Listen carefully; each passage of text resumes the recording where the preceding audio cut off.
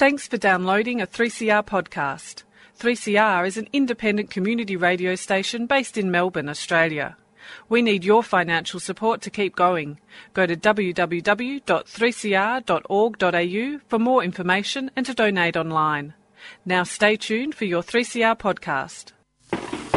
Dirt Radio. Organic. Friends of the Earth. Activism. Underground. Political action. Necessary. Wind farms. Indigenous struggles. Land rights. Anti-nuclear. Nanotechnology. Climate change. Coal barons. Mining magnates. Activists. Educating. Communities. Transforming. Communities. Mobilising a sustainable planet. Get involved now. Friends of the Earth. Friends of the Earth. Friends of the Earth. Dirt Radio. Good morning. That is where we are. Dirt Radio, John Langer here for another edition. Labor Day, Moomba. What else is going on? Well, the planet is warming up, and the news is grim all over the place. We're hearing about more bleaching on the Barrier Reef. We're hearing about people being appointed in the United States who basically stand up and say, hey, we're still not sure about the science of climate change. Well, maybe we need to rethink it. This is an interview I did last year, just after Donald Trump got elected. And I'm talking with Simon Torok. He's a specialist in science and how science should be communicating, ought to be communicating about climate change. This week it was announced that 2016 is set to be the world's hottest year on record. And last week we witnessed the election of Donald Trump, who says that climate change is a plot by the Chinese to cobble the U.S. in terms of its environmental regulations and crush its economy. Simon Torok is a specialist in science communication. He works around distilling and summarizing technical information for non-scientific audiences. And in the face of these recent momentous developments, he's been grappling with ways to communicate the climate crisis that makes ordinary people sit up, take notice, and hopefully take action. Thanks for being with us, Simon. Thanks very much for having me here, John. Your recent work is focusing on communicating the connection between extreme weather events and climate change. And we've seen lots of these in Australia over the past few years. Just to give us some context, what's been happening in the area in terms of scientific work? Well, as you mentioned, it is shaping up to be the warmest year on record globally. And the influence of human activities on those global temperatures and other aspects of the climate have been known about for a long time. And we've been able to talk about those links between human activities and global warming and the changes to the climate for some time. That is something that all scientists, pretty much all climate scientists, are on the same page about. Now, where things become tricky is when we talk about the human attribution of extremes in the weather and climate. So we tend to experience changes in the climate through extreme weather. So we have a cyclone or a severe storm, some sort of storm surge at the coast to cause flooding.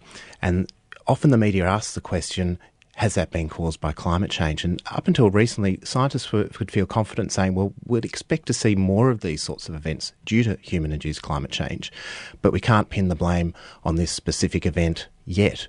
Now, the science has developed and the computing power has developed to the extent where we can now look at individual climatic extremes, heat waves, droughts, severe storms, and talk about whether those would have occurred if we hadn't seen human emissions of greenhouse gases. And we can now say, well, that the odds of that extreme event happening wouldn't have happened if we didn't have humans emitting carbon dioxide, whereas the chances of it happening due to human activities is very high, 80, 90%. Part of your argument, as I understand it, is that extreme weather conditions, as you say, there are much more, you can attribute them to specific things to do with climate change.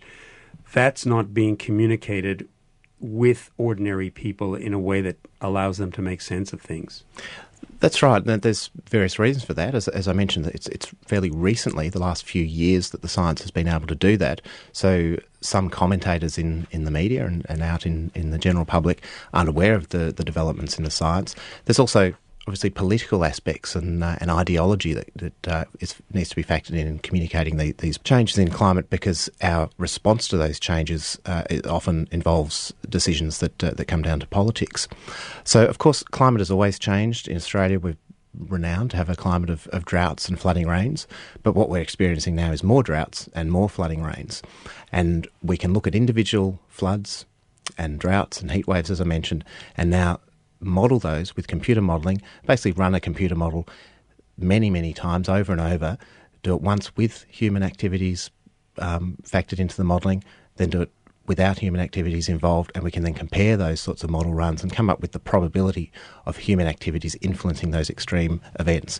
And scientists now are confident in saying that a specific heat wave or flooding event has been due to climate change, to human activities leading to climate change. And you're basically saying, I mean, maybe I'm simplifying the argument, and I'm simplifying it for myself as well, that those sorts of connections are not being communicated in a way that ordinary people can actually understand. They're being obfuscated by, say, political ideologies, by media commentators, and those kinds of, I suppose, intervening factors. The problem really comes down to the communication of that. So when we're talking about extreme events in the media, we need to look at has the science been done? We can't jump to blame human activities for every weather event that occurs, but scientists now can look at those events, model them with complicated simulations of the climate system, and say what the causes of those extreme events are. Sometimes it can take days, weeks to do those studies, but we can do them a lot faster now than we could 10 or so years ago. I guess the mythological trope, as it were, of Australia is it is a sunburnt country, flooding rains, windswept plains, and sometimes you hear people saying it, well, even back as Tony Abbott used to say, it's always been like that. And how do you overcome that? In fact, one of the things you mentioned in your I'm talking about an article that you wrote with some other people in the conversation. You've actually cited a couple of studies that were done in Australia which very specifically said these extreme conditions are related to climate variables. It was really not looking at, it wasn't a scientific study on extremes, it was more a look at the communication of where the science is at. And yeah, there have been studies done on recent heat waves in Australia to look at what are the causes of the heat waves. And of course there are both natural and human contributions to any weather event, but we now can say, scientists doing these studies now can say, this event is very unlikely to have occurred if it weren't for the human activities. In other words, human activities are very likely to have caused a particular extreme weather event like a heat wave. Let's just go a little bit further. And again, referring to your article, and I'm hoping we're going to have a website where we can put up your reference to your paper. But in that paper, you say the scientists are able to communicate with each other. It's a little bit more difficult to communicate with people who have a non-scientific background. You make mention of 4 guidelines that would help in that communication. Can you go through those with us?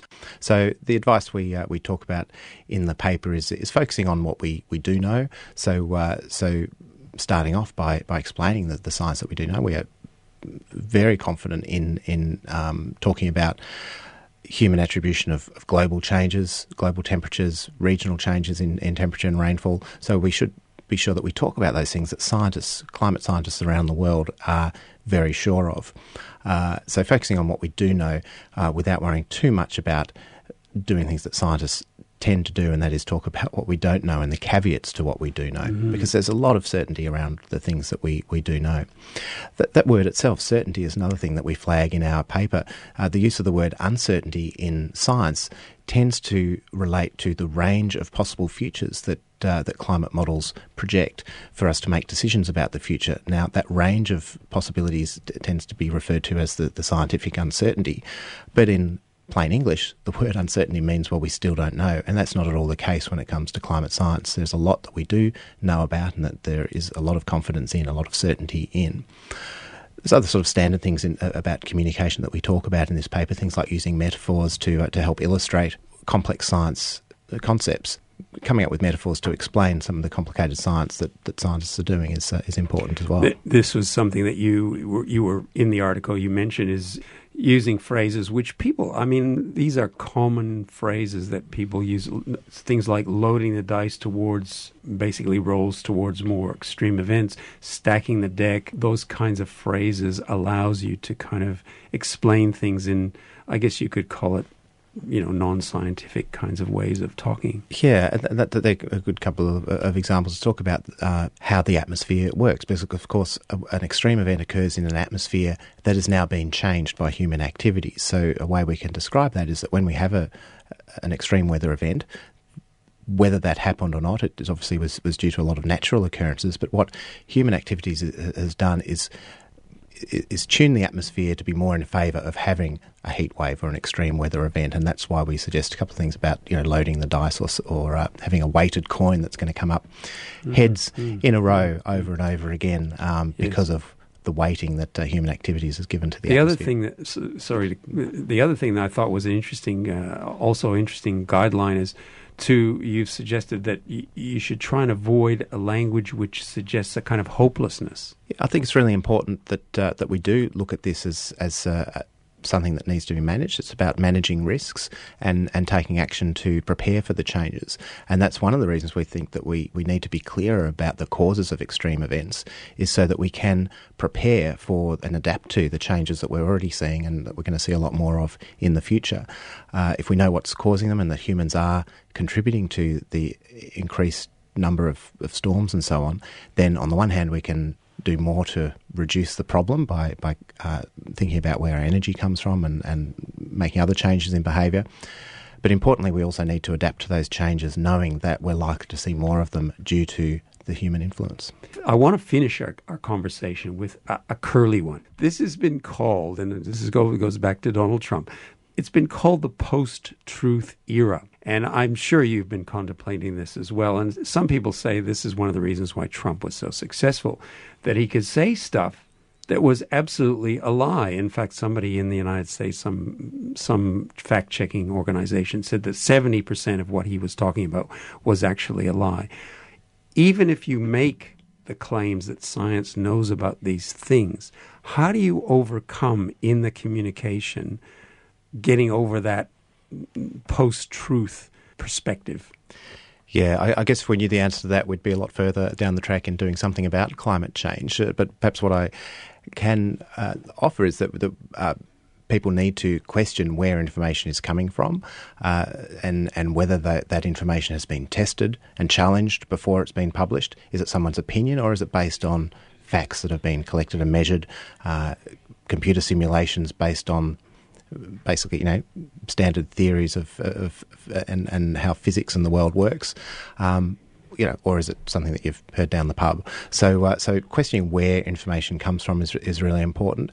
I guess there has been a real erosion of trust in expert opinion, with perhaps a lot of people not understanding what that expert opinion is based on. As I said, it's based on facts and research and whole teams of people who've dedicated their lives to understanding things. So that has to be given more weight than an opinion based on someone who's had half an hour with an Excel spreadsheet because they've had a particular idea. There's obviously skepticism and challenge is part of science, and that's important.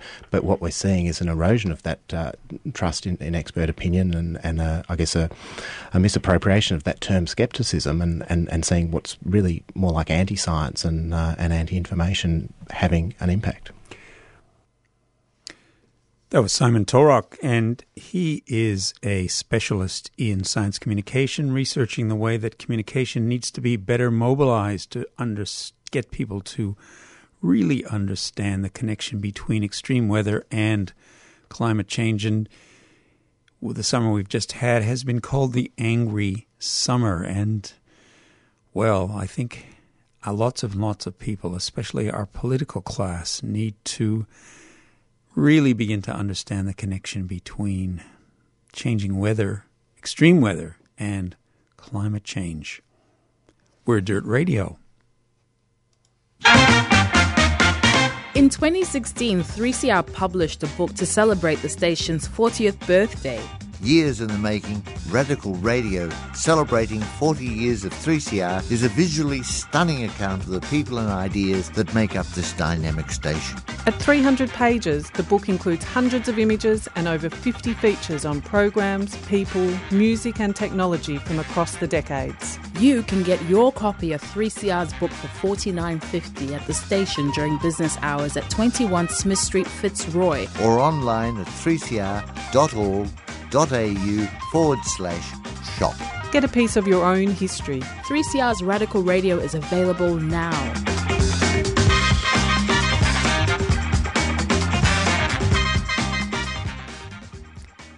Let's continue our discussion of communicating climate change. Mick Eight is a journalist and a climate activist.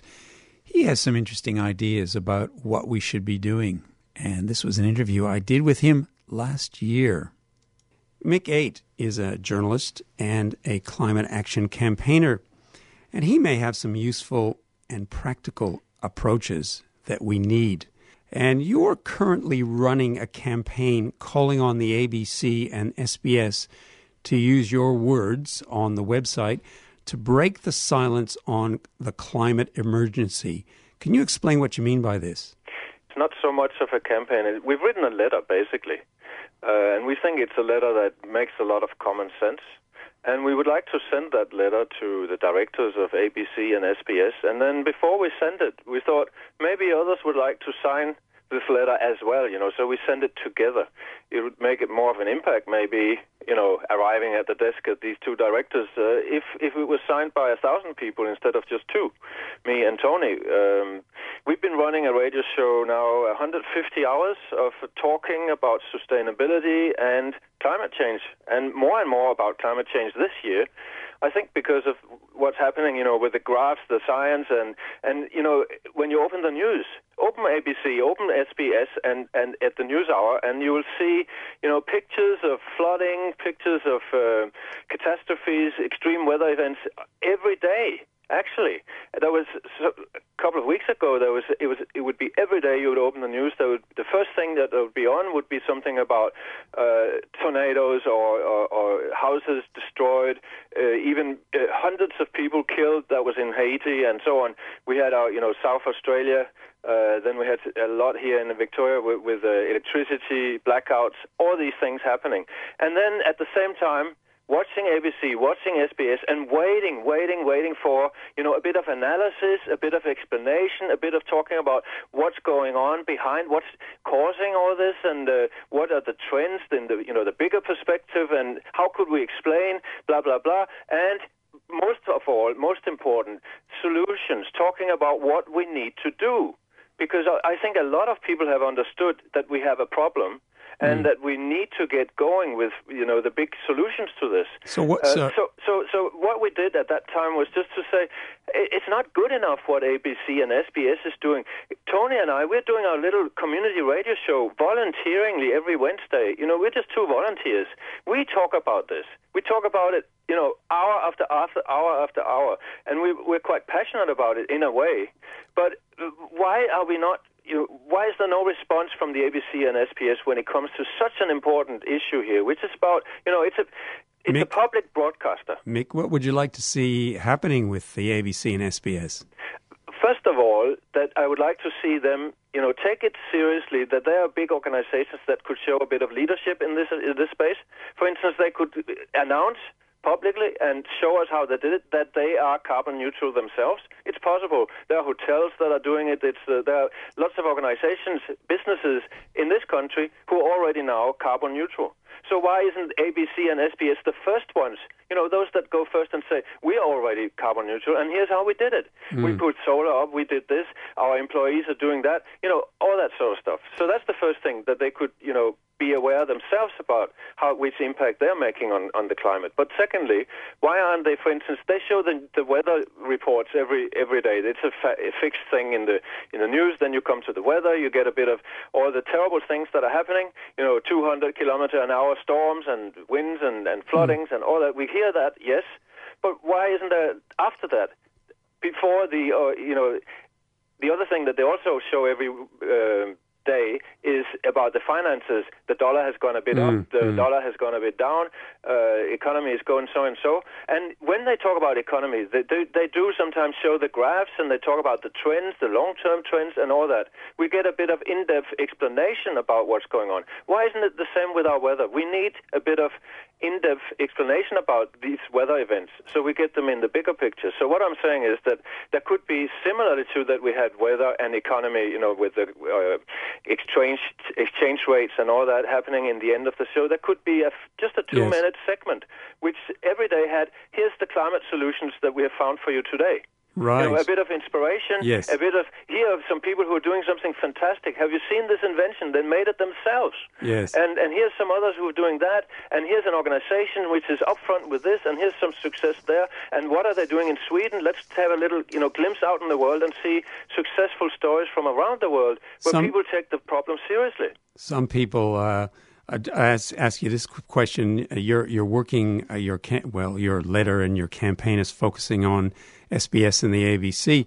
Some people might say that the public broadcasters, the ones you're talking about, don't do a bad job in terms of explaining climate change and addressing it. You obviously don't think so, but some people might argue that they do a reasonable job, and you should be focusing on the commercial media. Yeah, everything is relative, and it's true if you compare them to the Australian or something, which is full of misinformation, then ABC is a lot better, no question about that. There are good programs here and there, but there's nothing regular. There's nowhere where they have taken a stand and said, this is how we do this. They don't have, if we're talking about that climate change is actually an emergency, then you need to step up then. You need to have something like a climate war room in the organization where people are specialized in talking, and having straight lines to the scientists, and they have everything lined up so that they can give the best coverage of this in the country.